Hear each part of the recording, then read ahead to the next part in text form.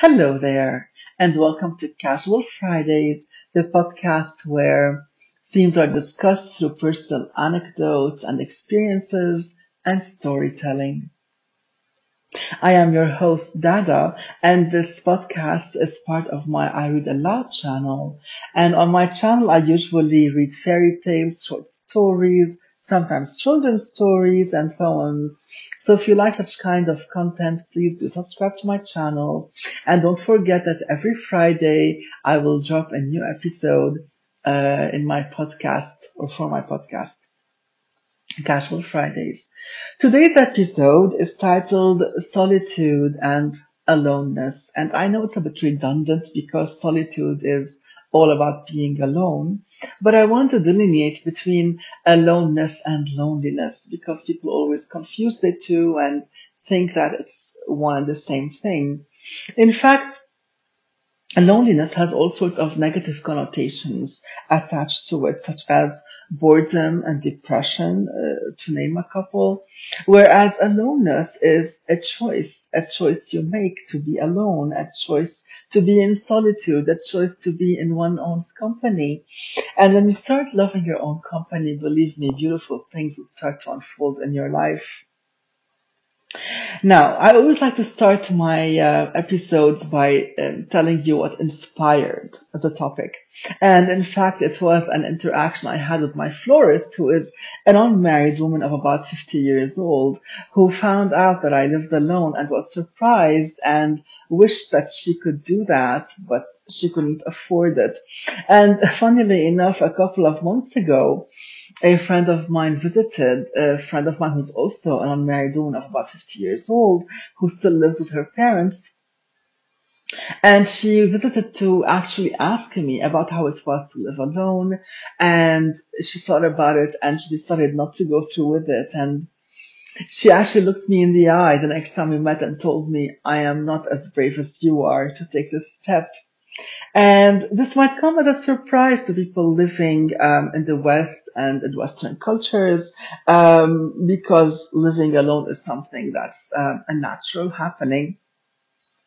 But we live in the Middle East, and in the Middle East we have certain stricter rules to abide by in society in general. And especially when you talk about situations up until 20 or 30 years ago, it was totally unheard of for an unmarried woman to live alone. A woman was expected to either get married and move from her parents' home to her husband's home, or she would just live in her parents' home until they died or she died. And if they died before her, then two things could happen.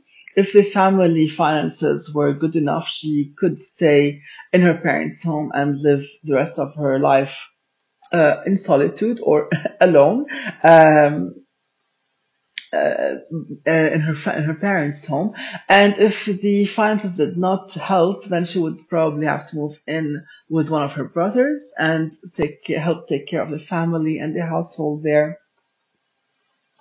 So, of course, things have changed. Like around 15 years ago, it became a bit more acceptable for women to live alone. Nowadays, even more acceptable. So, the more time progresses, the more westernization seeps into our culture, things become a bit more acceptable, especially for people who live near the city and in the city. And let's go back to 15 years ago because that's when I moved out of my parents' house. And at the time, a woman could live alone mainly for two reasons. One, she would either work abroad and therefore have to live abroad alone. She would be studying abroad as well. And of course, when she would come back from her studies or her work abroad to live in her hometown, she was expected to live again in her parents' home.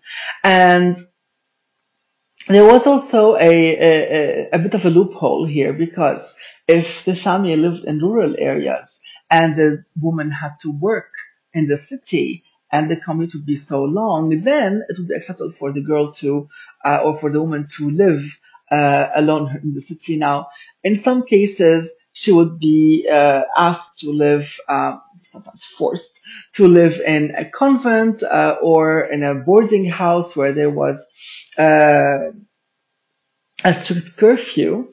And in a few times, it depends on the family as well. She could live independently in her own apartment. So basically, when I moved out, 15 years ago, I was 31. I took that as an excuse that I had work in the city, that the commute was long. Now, it was a bit long. It was between 2 and 3 hours a day going back and forth because of traffic. Without traffic, it would take barely an hour back and forth. But with traffic, it was much worse. And that was the reason I gave when I actually moved out of my parents' house. And of course, in a Middle Eastern family, and especially we're talking about before COVID years, now it has become a bit more acceptable. But before the COVID years, have you watched the My Big Fat Greek Wedding, that movie, where you have all sorts of family going in and out of the house, constant partying, not necessarily partying, but constant dinners and lunches and lots of food being prepared? That was basically our household.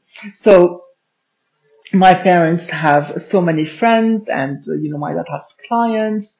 Then I have two brothers who have their friends, and there are my friends, and so it all kind of amalgamated into a lot of chaos in the house. At any moment, the phone could ring, or sometimes the phone didn't have to ring even. Someone would knock on the door, a family member would walk in, and then they'd come in for a coffee and stay for dinner, or come in for a coffee and stay for lunch. Now, of course, my father was upset when I moved out because, for him, he did care about what people thought about me, and I understand his viewpoint. He knows how men think, especially, and how people think in society, and he was worried about any backlash I might get, from people. But, I've always been a person who tooted her own horn, who just didn't care what people thought, and I just made the move. And a couple of months later he saw that I was happy living alone, and of course my mom played a big role. Thank you, mom, in convincing him that it was the right move for me. She had noticed how withdrawn I had become, at home, and how I was trying to escape um, from all these gatherings, working a full-time job that was highly stressful. And I'll go to the office early in the morning, come back sometimes at 8 or 9 at night, and I would really be exhausted. I would just need to get some space to breathe. And she saw how I would sometimes get to the house, go to my room for like an hour, lock myself in, not talk to anybody, and then, I'd regain a semblance of, energy, and then go out and mingle a little bit with whoever is there. And so my mom knew the importance of my living alone. She saw that I needed it, and she was able to convince my dad that, it was okay. And as I was writing this episode, and especially this particular part, I remembered Virginia Woolf, who wrote a 100-page essay titled A Room of One's Own, in which she talks about how women, now of course, she wrote only about women at the time, and in that essay, but she wrote about how women, in order to write, would need money and some space of their own in order to be able to do that. And I found this applies not only to men but also women, and not only I'm sorry, not women, but also men, and not only to writing, but to any situation in life. Because for any human being to evolve and to unleash this tiny genius inside, you need to have some solitude, and you need some time alone. And since I've moved out, I've earned an LLM degree, which is basically a Master of Laws in Business Law. I've studied French again and placed in the high intermediate level recently. I studied Italian. I'm still a beginner there. I opened and closed a pie business over the span of 2 years. I edited a couple of books, and I started my I Read Aloud channel, and now I just started my Casual Fridays podcast. And I've done most of this while working a full-time job and sometimes stressful jobs too. But it all happened because I started having time to think.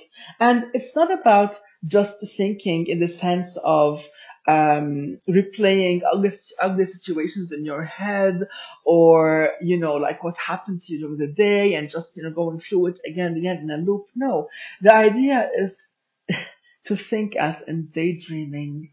When you were a kid, do you remember when you used to be left alone to play, and you used to live in your little imaginary world, and you used to daydream? And you have to reconnect with that, your ability to daydream and to allow your mind to wander is a precious thing, because when you create a time and space to daydream and ultimately to dream, you will discover that your dreams will start becoming a reality bit by bit.